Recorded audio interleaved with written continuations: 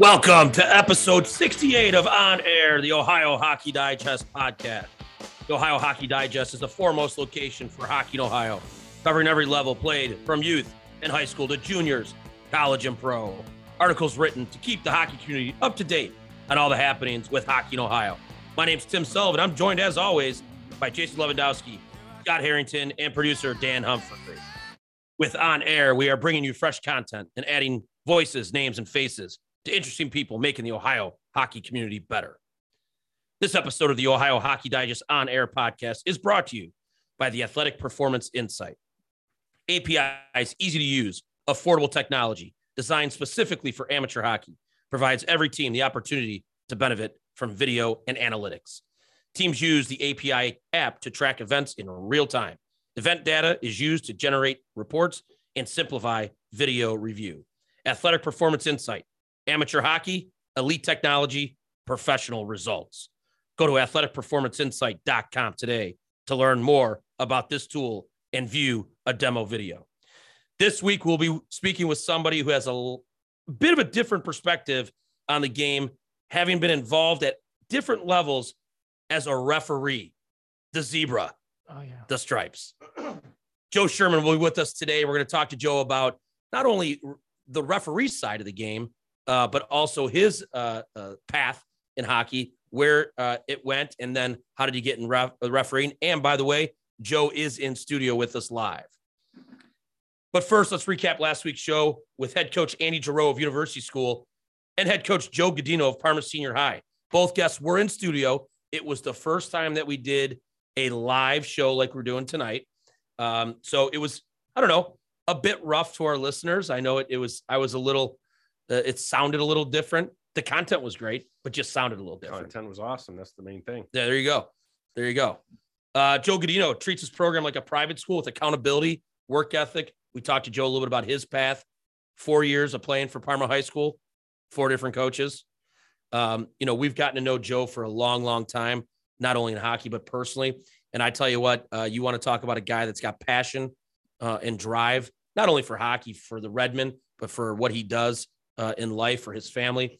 Joe's just one of those stand-up guys.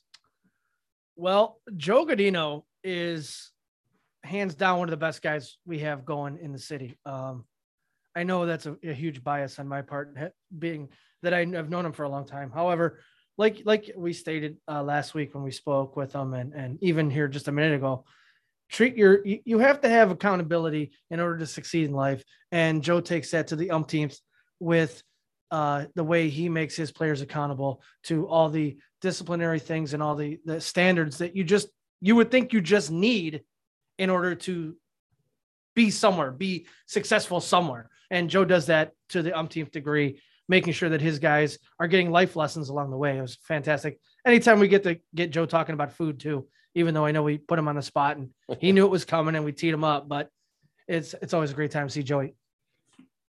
Yep. And that was, and no coincidence that they've had a lot of success on the ice the last couple of years and this year as well.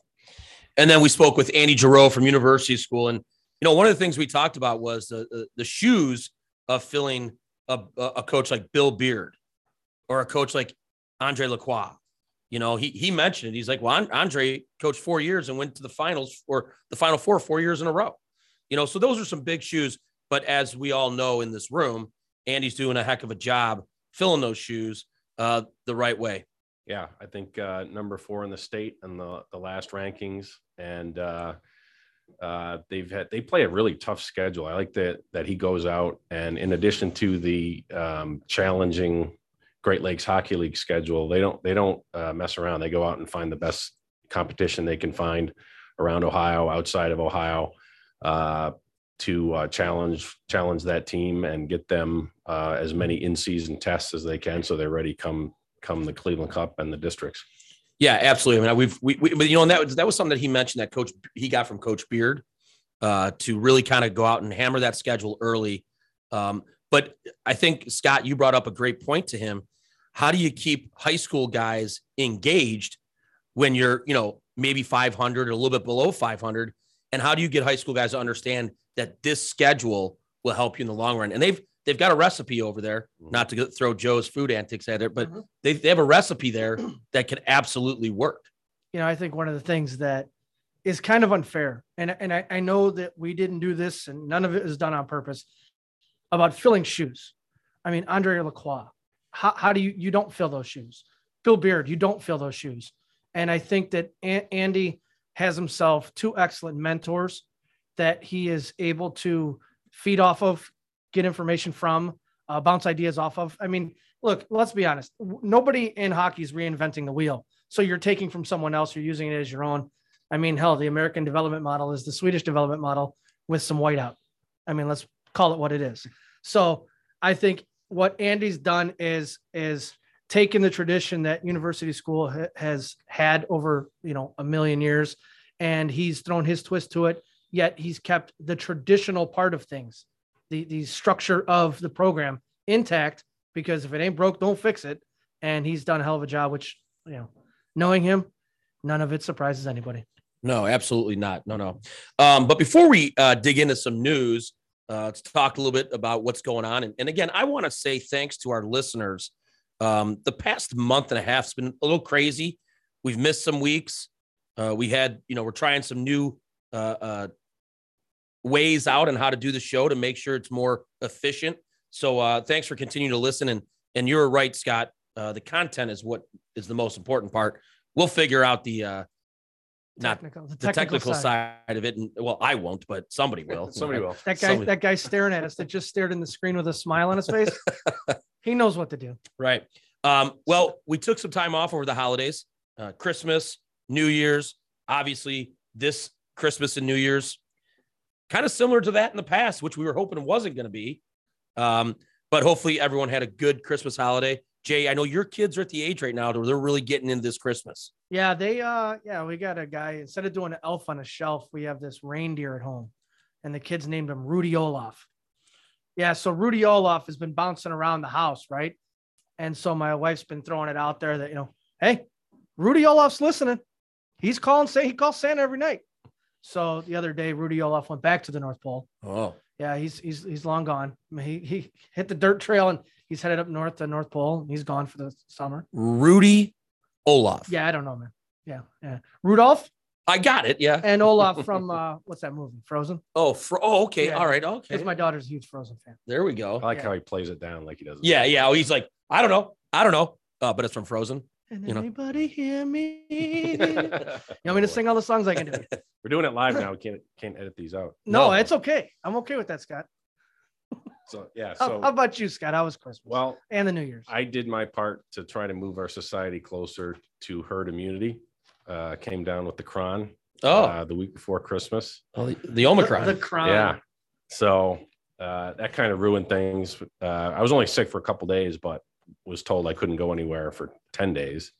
And of course, my 15-year-old son was told he couldn't leave the house and go hang out with his buddies. Oh boy. Until my quarantine was over. So that made it kind of rough. Actually, this is the first year we didn't have a Christmas tree.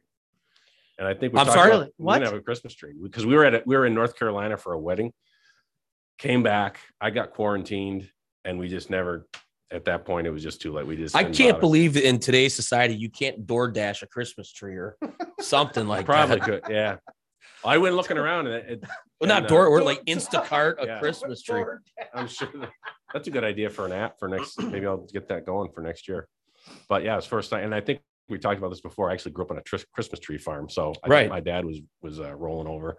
So it was not as bad as a Christmas as we thought it was going to be though, considering. Okay. I watched way too much TV, but yeah. And college football that I couldn't care less about, but I watched an unbelievable documentary. It was called Filthy Rich. I saw that was on. I was flipping through last night and saw that. I did not watch it though. It's kind of a screwed up thing because it's the story of Jeffrey Epstein. Oh, and it is intense. But the reason why I watched it was because, his longtime girlfriend was just found guilty, and they're using this as a tactic of saying that she did not get a fair trial because I don't know if any of the jurors, right? I mean, obviously they would know that, but they're saying that this could persuade a verdict. So I'm like, well, hell, I got to watch this. Whoa. Yeah. I mean, I'm not here to talk politics or any of that stuff, but I highly suggest that you guys in the room and our listeners watch it and form your own opinion. But it is intense. Where's that, on Netflix? Netflix, but they might be taking it off soon. All right.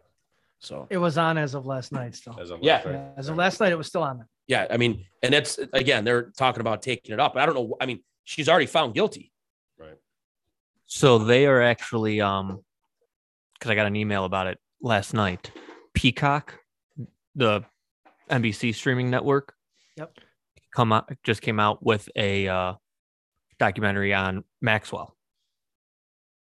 Oh, jeez. So Well, they don't waste any time, do they? no. So I don't. They had that one in the. They call that. They had that one in the In can. the can. I don't know how similar, or how much of the information is going to be the same, or if it's going to be, more told from her point of view, or from, her involvement with whatever was going on.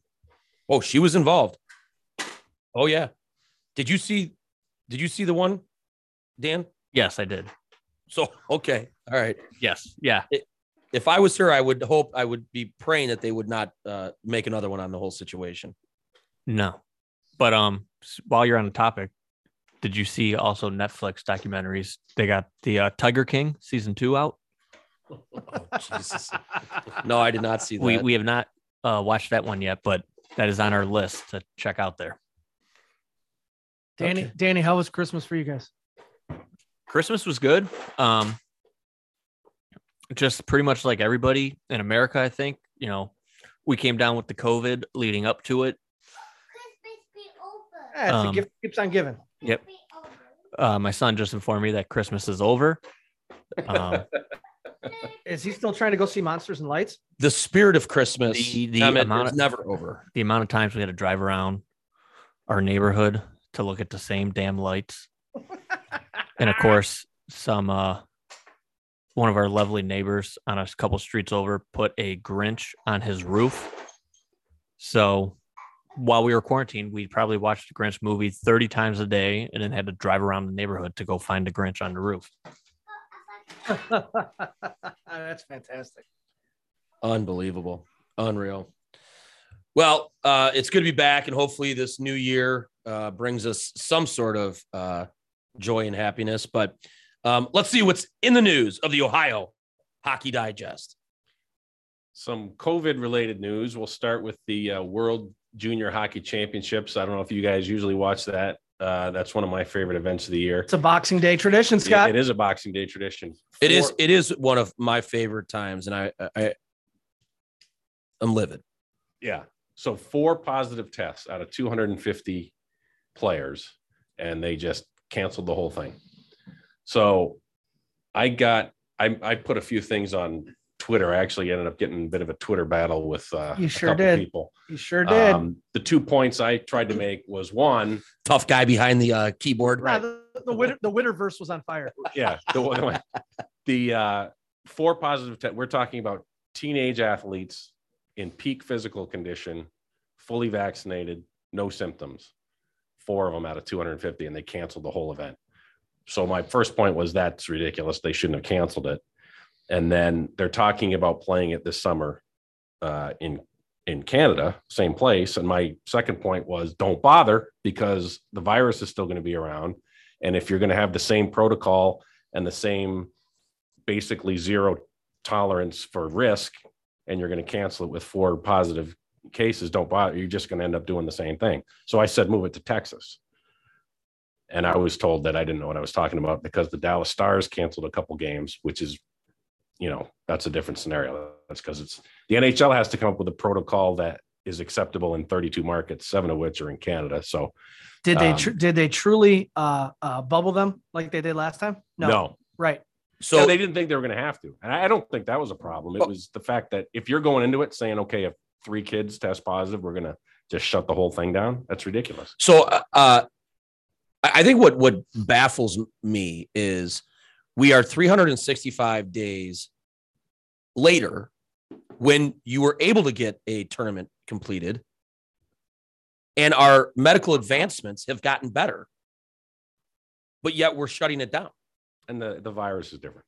It's not the same thing. It's just not. Or the fact that they flat canceled the women's. Yeah. Well, And I know that's coming up, but Well, yeah, and they canceled, I think, 20 events. All, the IIHF canceled all kinds of events, including the women's U18 tournament, which pissed people off. And I get that. The president of the IIHF made a good point, which is that the Olympics, the men's world championships, and the World Junior pay for all the other tournaments. Those are the three that make money. So that's why they tried to have it. That won't be a good enough answer for some people, but that is a valid point that he brought up. do you think the Olympics happens? No. Either do I. Nope. I agree. Nope. No. So what else? One last note on that. This is from the Hockey News. According to multiple eyewitness reports that surfaced on Twitter on Friday evening, the Russian junior team was apparently escorted off their return flight home from Calgary by police due to repeated occurrences of unruly behavior. What led to this removal, according to reports, were multiple instances of the players refusing to wear masks, attempting to smoke cigarettes while on the plane, and ignoring flight attendants when repeatedly asked not to do that. His removal from well, they were upset, man. I mean, Russians hacking darts on a plane. Come on. Yeah. I mean, That's the odd part of that story. Should No. we not have done that? We didn't know. right. And yeah, that's you're right. Oh, like some people are like, oh, really? Most of us in the hockey world are like, Yeah. and And what? Yes. What You know. was the other? There was yeah. Well, they weren't listening to the flight attendants because they couldn't understand English, even though 3/4 of the Russian team was playing or North America. is that what they said? No. Oh, I'm teasing. I'm teasing. Oh. No. All the Russians that listen are going to. They didn't bring any. They brought all Russian. They were one of the team. They don't bring any local or kids that are playing in Canada. They don't have any North Americans on that None. Russian national team? Nope. Wow. Putin scored 7 goals the other night, though. Putin stays true, man. Putin just had 7 Genos the other night, though. Did you see him though? Yeah, I Would saw you him. go around and take the puck Did from it him? look like anybody was really going to go near him? I bet he's going to smoke on the plane if he wants to. Niet. They're like, oh, Putin had 7 goals. Oh, I'm surprised he didn't have 9. It was a great butterfly. Well, moving right along, Dublin Jerome's 2-1 win over Olentangy Orange on December 18th gave Celtics head coach Pat Murphy career win number 400. His career record now stands at 401, 186, and 45, and includes 3 district titles and 9 Blue Jacket Cups during his 18-year tenure behind the bench. Congratulations, coach. And we got other congratulations are in order to friend of the show, Toledo Walleye head coach Dan Watson, who has earned an appearance behind the bench in the ECHL All-Star game for the 3rd time in his career. Watson will host a team of ECHL East Coast Hockey League All-Stars against the host Jacksonville Icemen on January 17th. Watson recently coached the Walleye during Toledo's Winterfest, during which a record was set for the largest crowd to ever watch a hockey game in Toledo. 11,231 fans attended the first of 2 Walleye games played at Fifth Third Field, home of the Toledo Mudhens, over the holidays. A number of high school games were also on the docket for that great event. Columbus Mavericks defenseman Brian Odstrashel was named the United States Premier Hockey League Great Lakes Division Player of the Month for December. The 6'3" blue liner and Massachusetts native has scored 7 goals and assisted on 12 more for 19 points in 28 games this season. Pretty impressive numbers, man. Very impressive. And I know that was your turn to read, but I know you didn't want to have to try to say Odstrashel. I'm just moving on, So- bro. This segment of the Ohio Hockey Digest on-air podcast is brought to you by the Ohio Hockey Project, Northeast Ohio's leader in player development and advancement. Take your training to the next level this offseason with the Ohio Hockey Project. Visit www.ohiohockeyproject.com to learn about drop-in skills and individual and small group sessions. We'll be right back after this short break with our guest, Joe Sherman. I'm not the one who's so far away when I feel the snake bite and tear my veins. Never did I wanna be here again, and I don't remember why I came.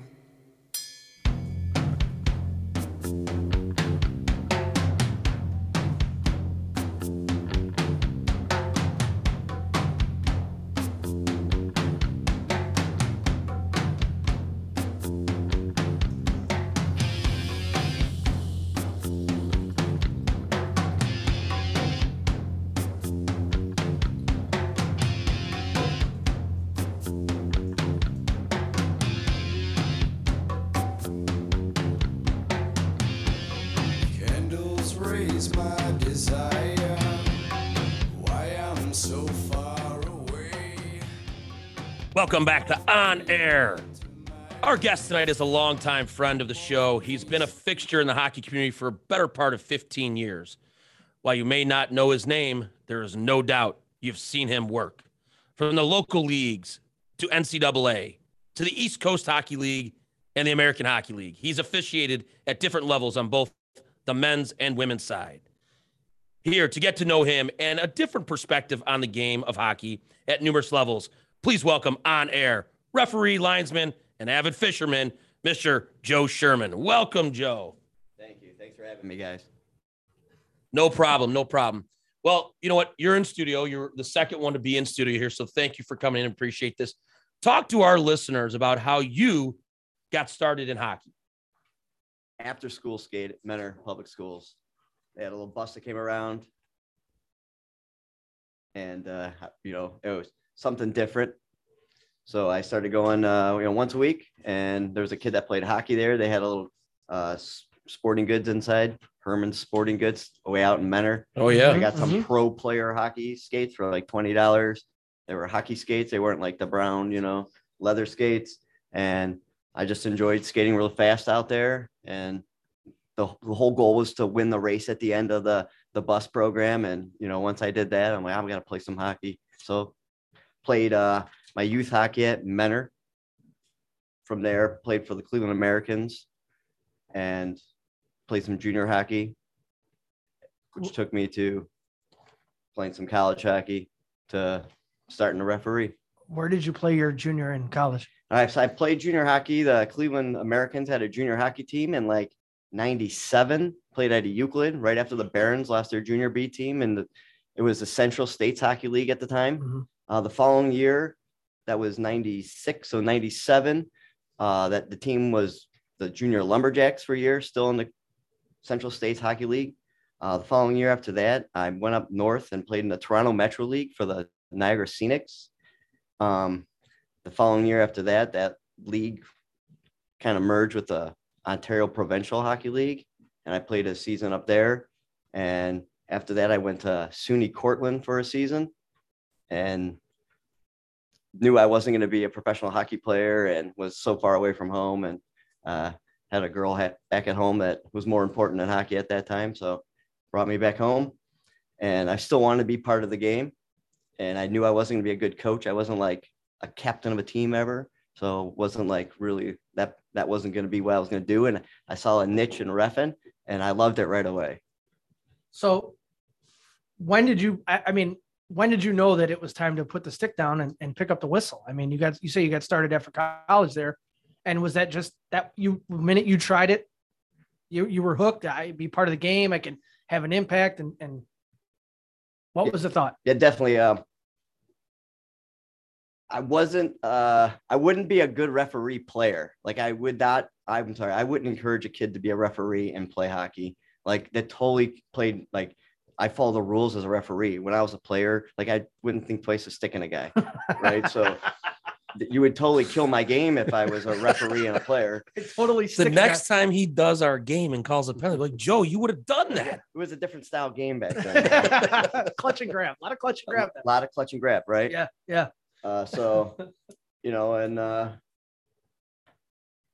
Just, went at it from that. Right after I was done playing, I loved it. It's being part of the team. Like you guys lead the team, but I'm still part of the team. I come to the locker room. I'm excited to be there. It's just something I'm into. Do you, if you were the type of player that mixed things up a little bit, do you think that makes you, helps you be a better referee, kind of understanding, being able to read the temperature of things that are going definitely. Reading the temperature of the game is a huge factor. You have to, going into the game, at the different levels, you have a stat sheet. What happened the last time the guys played, what happened the night before. So you definitely know you got to read the temperature of the players. Sunday skate, Friday afternoon, Winter Classic when there's 11,000 people out there. Reading the temperature of the game is going to be different. Playoffs, even local playoffs. It's a different temperature of the game when you're at Brooklyn, And you've officiated in several different leagues throughout your career. For any young players that are out there listening that might think maybe they would think about getting into refereeing at some point in the future, what's the process to become an on-ice official? Well, it's just like signing up for USA Hockey as a player. You go on there and there's a registration for an official. I guess that would be the best way because the development and the tools and education that they have on that website and that the USA Hockey program is going to put you through is going to be much better than the federation. Like a player could technically sign up and be a high school referee and have no education. They need to pass like a 50 question, multiple choice question test, and they're an official. I don't think that a guy that does that is going to get many games. So they want to see that they, there's no development, like where you should stand, where you should go, like how you should talk to someone, where how to drop a puck. Right. And you're going to get through that in USA Hockey. And I'm pretty sure they have like little short videos they got to watch, on face-offs, on offsides, and you watch them, take a little quiz, so that education that they have there is where you want to start. It's very clear, Joe, that not only in our world are we short-staffed on employees, but also in our game, we are short-staffed on referees as well. What do you attribute the officiating shortage throughout sports, not just hockey, and what can be done to be the remedy of that? Well, I would attribute it to parents. It's the problems in the parents. They got a lot of money invested in their kids and a lot of time invested in their kids. I go to work all week. Friday and Saturday, I'd rather like be able to catch up on my yard work and, paint my rooms, do stuff like that. And no, I'm taking, Jimmy up to Detroit for hockey. So I think it puts a lot of stress on the parents as well as the players. But that's where all the problems I see. Like they put the problems on the coaches have problems then with the players, then the coaches could turn and have some problems with the referee. As a referee, I don't want to have any problems with the coach. I want them to go out there and coach their team and just say, hey, Joe's here. I'm going to have a fair game. I'm just going to concentrate on working with my team, right? To have to battle me, the parents, your players, and then your own personal life, we don't want that. So do you see a shortage in officials? I mean, we see it here, and I can really only speak at the high school level. Jokes, I don't know what it's like at the junior college or pro level. Is there a shortage throughout the entire? No. Yeah, top down. There is. Yeah. Okay. There's a shortage of, high-level officials after this. The high-level officials, they can only take so much of it as well at the next level. And, they're aging out, and you got to push these guys through. It's hard to push them even through at this point because there's a shortage. Yeah. And you got to have a guy that is willing to want to do this, travel all over the earth in the worst conditions to ref hockey games. Right. So for our listening audience, could you tell us the difference between a linesman and a referee? Yeah. The referee calls all the penalties, right? Controls the game. And the linesman does all face-offs, does all the line calls, offsides, icings, right? So he has a different position, and I'm watching different things than the referee is. Sorry, go ahead. The more a linesman can help the referee out, right? Or anyone, the more the defense can help the offense out and pressuring in the offensive zone, right? The greater your team's going to be. So as a linesman, the more the rules that I know, or the more the situations that I know, the more that I can help out a referee. Sometimes that I have more experience, sometimes on the ice than he does, even reffing, right? The greater the outcome is going to be for our team out there. And the goal is for us to, have a flawless game. So I'm going to ask this question and obviously know the answer to it. How do you differentiate between the referee and a linesman? All right. The referee has the orange bands, and he's not going to go drop any faceoffs besides, in some leagues at the beginning of the game. But our listeners, if you're at the youth level, high school level, whatever, there are no orange bands on the referees, they are the linesmen and the referees at the same time. Right, for youth hockey, definitely. Okay. There's only 2 referees out there, and they both have the lines positions and the referees position, so they're following both things. And in fairness, that question came from over the weekend. I was at a game and I happened to hear people in the off the ice screaming at the linesman and telling him he was blind. I'm like, the guy's made every call he's supposed to make.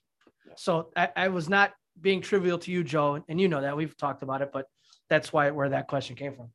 Yeah, that's the best thing about this show. And I want to, as shout out to you guys, is you guys educate the families in Cleveland hockey. I'm a huge supporter of Cleveland hockey. I love it. I listen to every show on the road.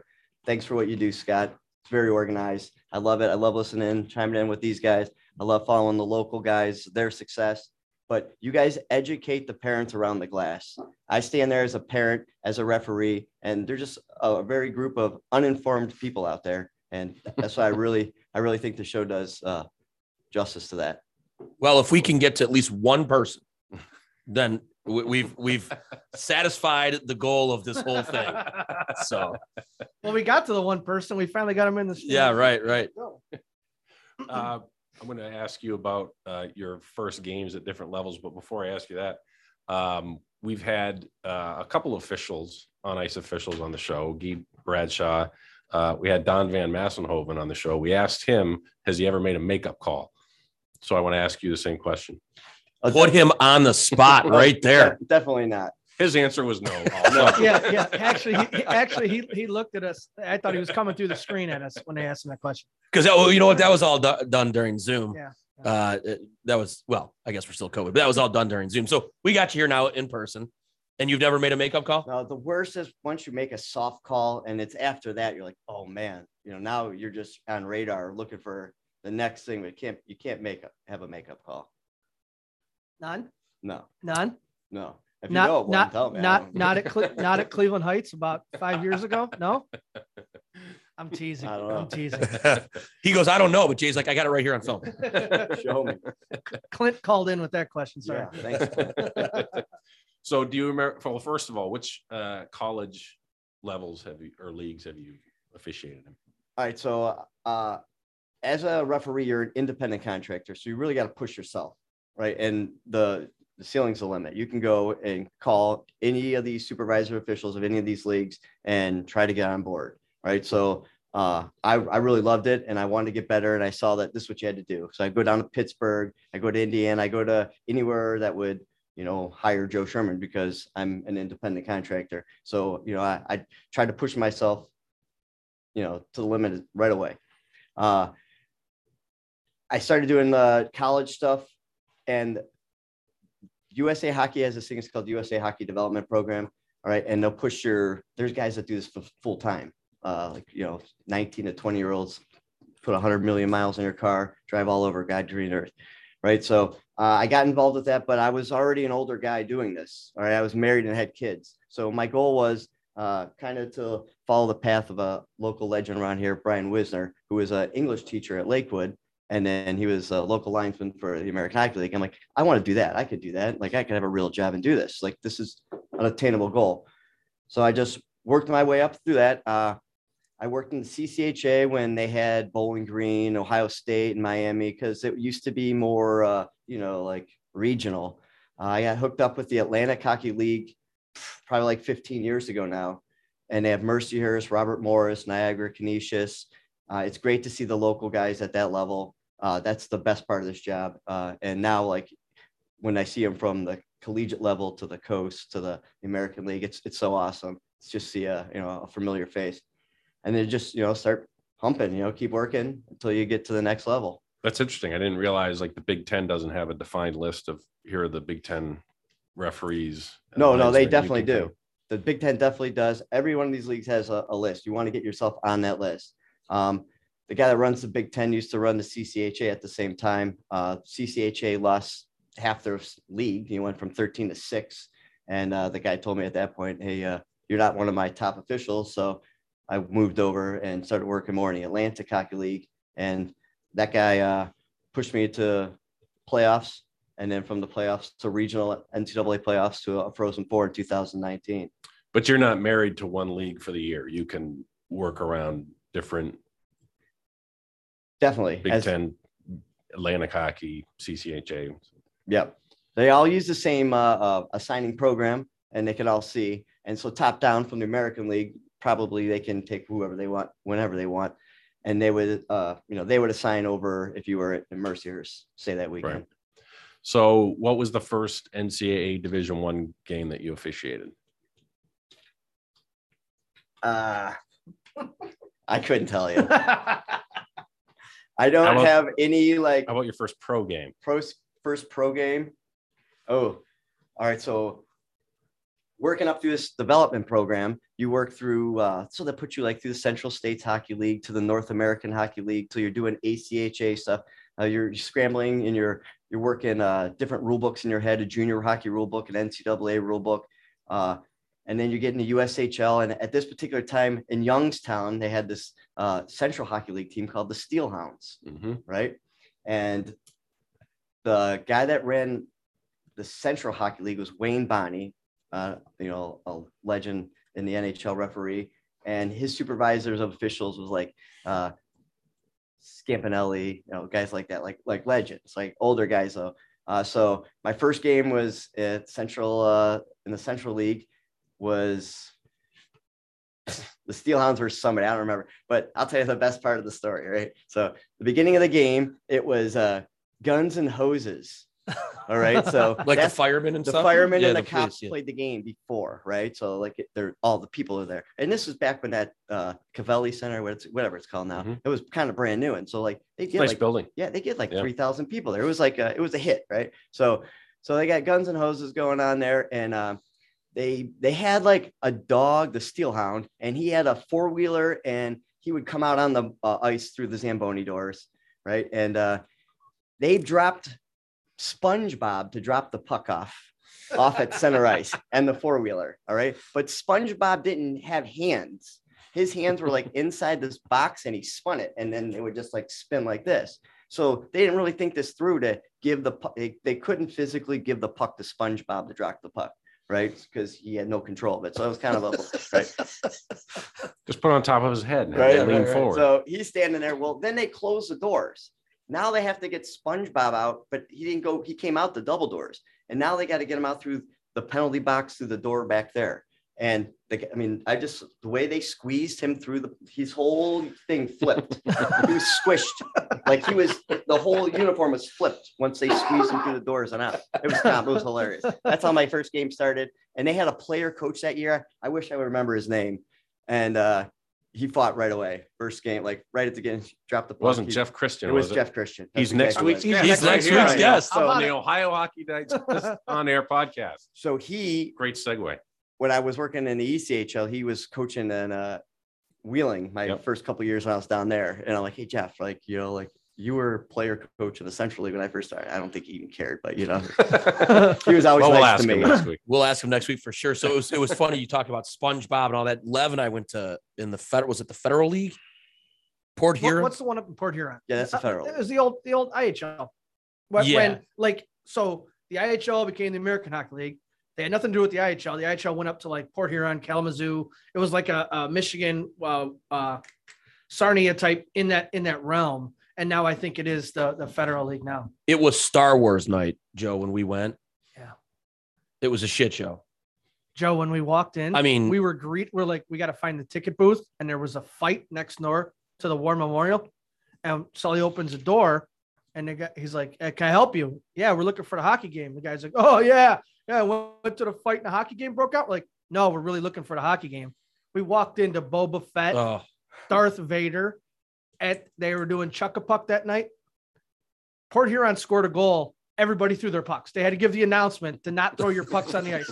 So then the stormtrooper came out with the shopping cart from like Uncle Bill's, He bailed, loses his footing, hits his head on the ice. The helmet's rolling down the ice. It's fantastic. Dude, I'm like, we were sitting there. We're like, what in God's name are we witnessing right here? I mean, there was like women walking around with like the big buns on the side of their head that looked like Princess Leia. It was insane. So, well, as a linesman, you talked about the difference, but as a linesman, you're down low. You're in the trenches, the meet and greets, if you will, as well as having to break up some fights. I'm sure you've heard some crazy, funny things in those situations. Any stories you can share about any tussles, any, funny stuff like that? First of all, obviously these guys are monsters, and I'm only 5'8" tops, right? So I pinch them really hard. All right, so they all is that the technique? That's my technique. Is it? I pinch them right in the bellies really hard, and I have pretty strong hands. They're shocked. They're shocked. Ow, man, like that hurts. So you just grab them? Oh, right, yeah. What am I gonna do? Well, I'm just asking. I never knew this. I'm fascinated. Did someone else give you that? Is that something you picked up from somebody I else? probably You came up picked with it that up at one of yourself? those camps that I went to over the years. You definitely steal from the best, right? But I guess my favorite one-liner is this one guy one time. You guys probably heard it a million times. I just think it's classic. He's like, yo, 46. I didn't see no telephone booth. How'd you turn into Superman? That's my favorite. What is one of so memorable tussles or that you had to break up? My most memorable one. I love this one. I was down in the Central League. I'm pretty sure you guys are friends with a goaltender named Andy Frank at one time. Mercyhurst. Okay. Yep. So Yep. Andy's playing in the Central League, and I'll set the stage. I got there. I tell you, I got there like an hour 15, and I should probably be there like an hour 45, hour and a half. And it was a big game. What happened is this team was from, I think it was the Colorado Eagles they were playing at the time. And if the Colorado Eagles won, then they were in the playoffs, but they had to come back to Youngstown, Ohio, right? So you kind of felt like they didn't want to win, but Youngstown wins, then, Colorado's out. All right. So it goes down. It goes into overtime or late third period. I think it was overtime. And at that arena, they all exit the same door. All right. So I got there late, and we had a supervisor, Ray Scampanello, who's just an NHL legend, and I didn't know who he was, right? So he did his whole presentation to the other two. I didn't even know who he was, and he's very short, he's shorter than I am. All right, so he's a short little bald guy, and he goes, "Hey, where were you?" I'm like, "I'm a local guy, chill out, I get here not when I get here, but I came from school, I have a real job." So end of the game, Youngstown wins, and as they're going their victory lap because they made the playoffs and the other team's leaving, the last guy leaving turns around and just guts this guy from Youngstown, the first guy in the pack, coming around because they're circling, and the guy just guts him. And I'm standing by the door, and I'm like, the camera guy's out on the ice. All right. So I push the guy out the door. I tried pushing the guy out the door because I'm like, oh no, all these guys are come back on the ice after this. And in the video, I can't close the door because the camera wire, it's not wireless back these days. I couldn't close it. I'm getting mauled from both sides. The whole arena, I could feel the whole shift of the arena go into this corner. It was a nightmare. All right. So we get back in the locker room, and the supervisor's sitting there, and these benches at Youngstown are kind of high. His feet are dangling. He looks at us like, "Hey guys, what could we have done different?" Right. And I was like, nothing. We couldn't have done anything different. I was there. I stopped this, from being the, biggest nightmare in the world. He goes, "Okay, all right." He leaves. Next day he called me, and he, told me, "This is why we have local linesmen in these leagues. And, that's my goal from here on out, just to be the best local linesman. So when the full-time guys come through, they know that, I know what's going on. I'm not just some, dud, someone filling the spot, but, I have a job to do, and I'm going to do it right." So let me just ask a quick go ahead, question, go ahead, because you yeah. brought this up, Joe, and I think this is important that people know. So you ref in the NCAA, the East Coast, the American Hockey League, the Central State. You ref all over the place. Yeah. But you said, "Hey, I'm a local guy. I came here from work." What do you do? I'm a middle school teacher at Cardinal Local Schools in Middlefield, Ohio. No free ads. No free ads. Yeah. But so it's great. You teach all day, then you go and travel around and do this. I mean, that's, our listeners might have thought this was his full-time job, and I wanted to make it clear. I knew you taught, but I wanted to make it clear that they understand that you take care of our youth first, and then you do this. Yep. So what was it like the first time you lined here in Cleveland? Oh, I'll tell you, I'm at the point still where I'm nervous for every game, right? Nervous and excited. But it's a good energy to be nervous and excited that I can, hone and work with. Oh, keep going. Yeah. So how did it differ?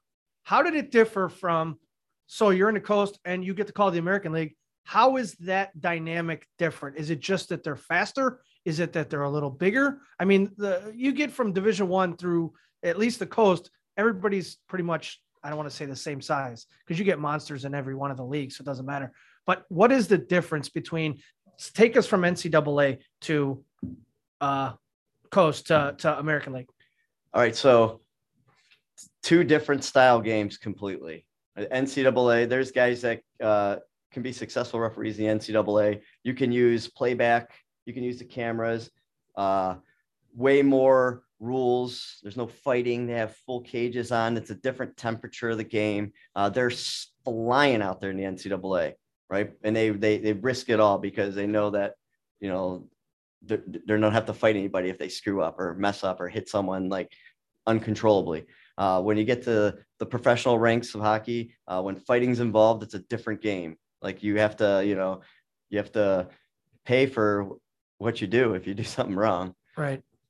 So, with that being said, Joe, who gives you more headaches, coaches or players?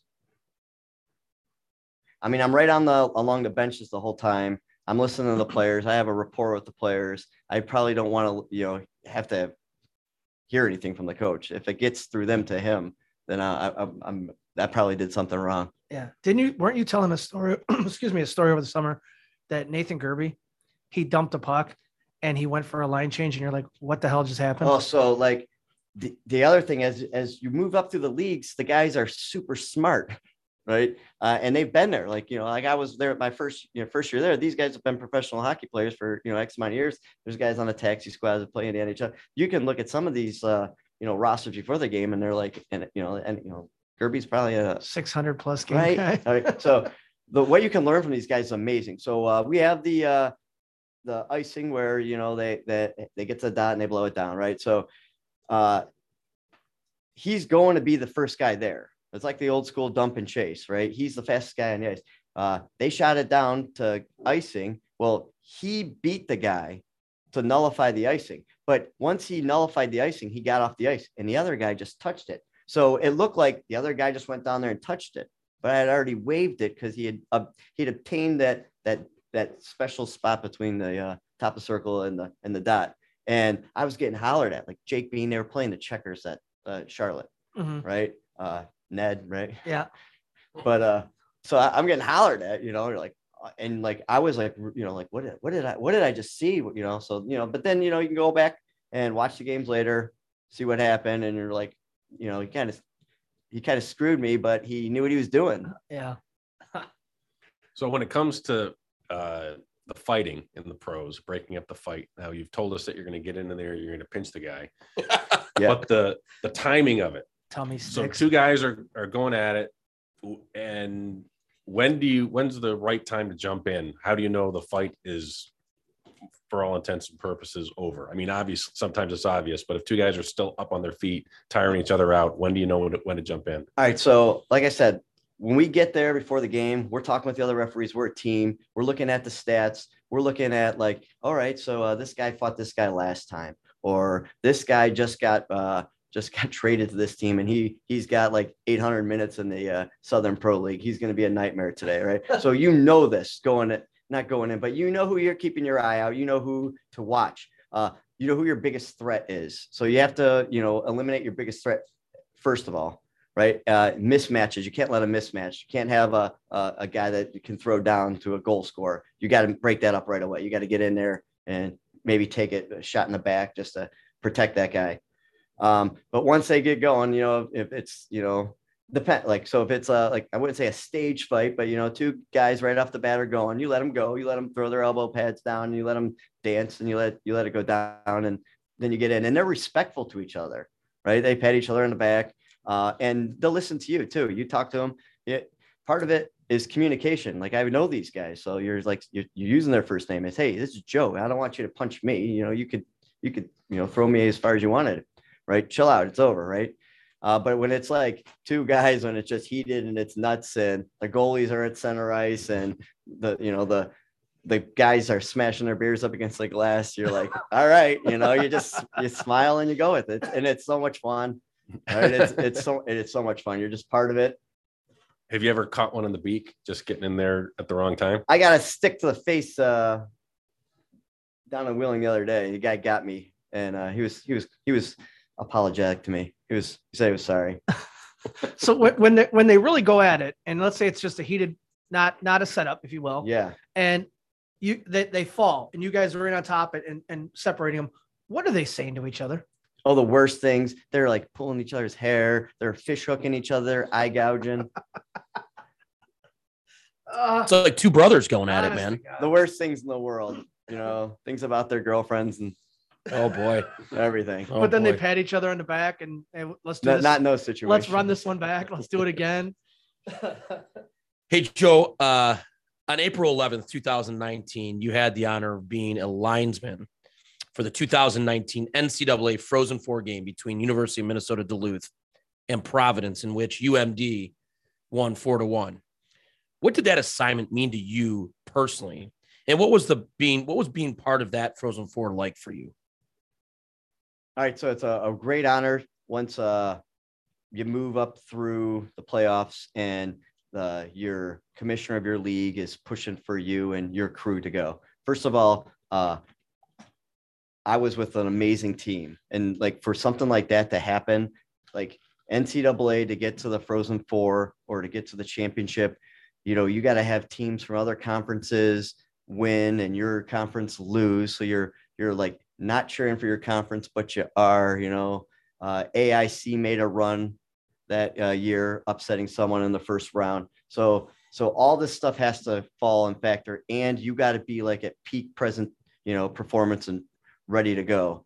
Right. So getting there with the three guys that I got there with, the team that we'd been to, I think at that time we'd been to three other regional NCAA regional finals. It was a great honor, and it allowed me to, go to the next level. The following year I was working in the ECHL, the following year I was working in the American Hockey League. Definite resume builder. The NCAA is tough. The kids are flying out there. It's definitely a rules-based league. So, when you come out of a league like that into pro hockey, it's a little different, but I really love working the NCAA. What's funny to me is the fact that I remember having a conversation with you years and years ago where you weren't sure. You weren't sure if you wanted to keep going and pushing the way you were pushing. And I remember a conversation three of us had together, and you told us you were thinking about being a train engineer. Yeah. And so for the next 3 weeks that we would run into each other, it was around state tournament time. Every whistle you were blowing a train horn, and that was fantastic to see. That you're having fun. Because let's be honest, like you said, you talked about communication. So you come on the ice and you guys always come over to the benches, say hello and this and that. Joe, I know you're 100% serious, 100% loyal to the game, and you always go out and try to do your best. And I'm not saying this because I believe you have one of our games this week. I'm really mean this, but you're always having a good time. And that shows through to the players that know that, you're in this, but you're loving it. And I've watched you line and officiate different games at different levels. Your demeanor doesn't change, and it's fantastic to watch. What happened to the train engineer? What happened? Oh, that was rough. I just graduated from college and I couldn't find a full-time teaching job, and you can only substitute, you can only take that abuse so long. What's worse? You think referee's bad? Yeah, right. No, substitute teacher. Substitute school teacher is the worst job you can have in the world. I would rather clean toilets in a Mexican bathroom, a Mexican restaurant, than be a substitute school teacher. You got to go in there with a substitute school teacher with like a list of rules ready to go down. So what's next for you? Where are you at in your officiating season right now? How many different leagues are you at? I know COVID makes made some pauses to certain different things. Where are you at? What do you have coming up? I have a great season. I'm having a good season as well. This year I got hired in the OHL, and that just adds to the number of games and higher level games and, top prospects I get to see. I lost out because Robert Morris's team, dropped off. And so I lost probably good 10, 11 games there. I was able to pick them up in the OHL up in Erie. So I'm working there, and I was lucky to get that because they're having a hard time getting guys over the border. And, as local linesmen, with a good reputation, I was fortunate enough. Actually been hired back in 2006 when they had a few border situations as well. So, but to be on the staff full-time this year, I'm super jacked about that. So I'm there Saturday, and I got a pretty good week. I'm here. I'm in Wheeling on Wednesday, up in Erie in the OHL on Saturday, and then back in Wheeling on Sunday. So, I mean, that's for a part-time gig. I mean, I'm working pretty hard this week. So you go Wheeling on Wednesday, Yeah. come back, teach Thursday. Oh yeah. Drive to Erie. Oh, you're Erie on on Saturday. You're at Erie on Saturday. I mean, you're putting in the miles, man. Oh, What I got a what are you driving? 2010 Subaru Outback. I got 230,000 miles on it, and it's my third engine.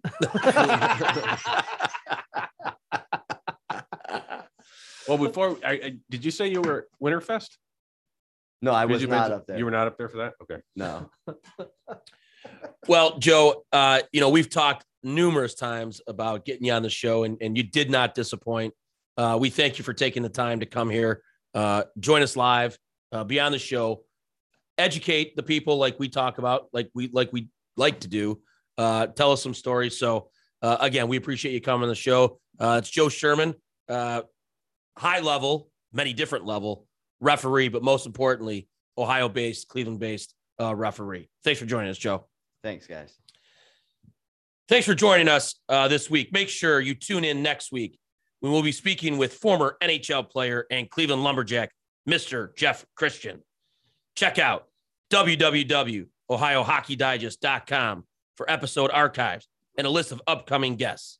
We're continuing to grow the game as best as we can. This is On Air, the Ohio Hockey Digest podcast.